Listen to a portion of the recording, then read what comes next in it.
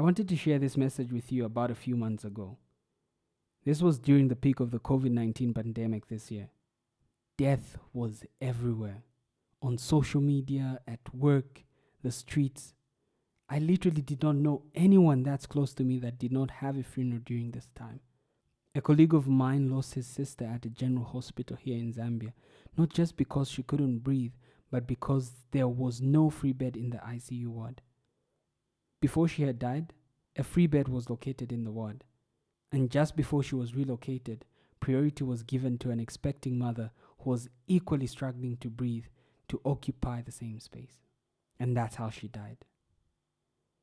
I would like to send love, hugs, and healing to anyone who's grieving or anyone who's lost a loved one during this year. As suggested in the title, please stick around. I'm going to share with you a story that emphasizes the need to not wait for a new year in order for you to resolve to change the course of your life. Stay tuned. Welcome to Growth Radio. On this platform, we believe that you don't have to learn things the hard way. Each week, we'll bring you a growth conversation with hopes to lower your learning curve in business, work, and general day-to-day life. My name is Kabwela, and I am your host. Let's deep dive.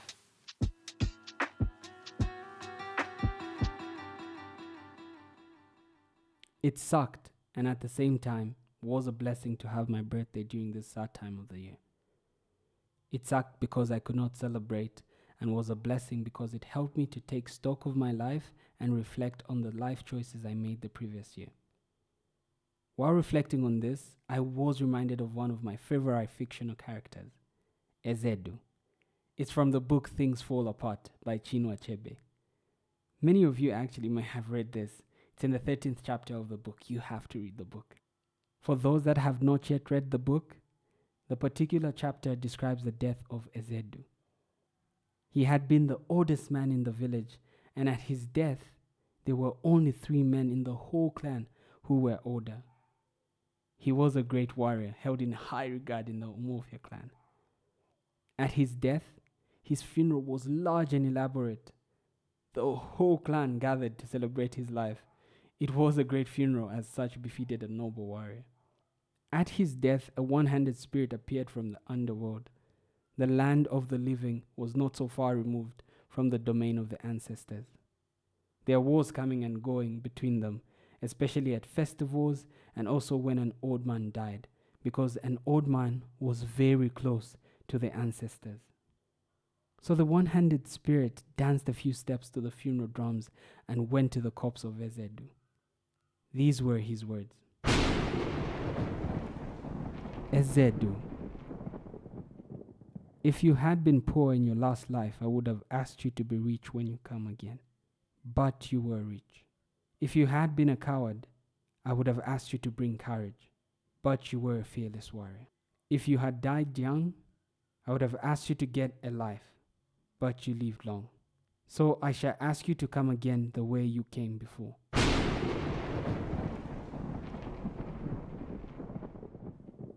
Living a full life, friends.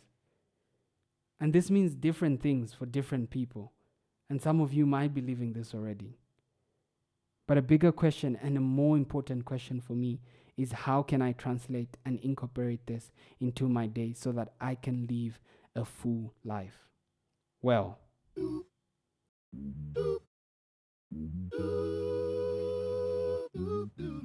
that's not easy. Big goals sound a little far-fetched and intimidating sometimes. You might not know how to follow through. But a sure way of getting this done is breaking it down into days. While the sun rises and sets, I just need to accomplish tasks for the day.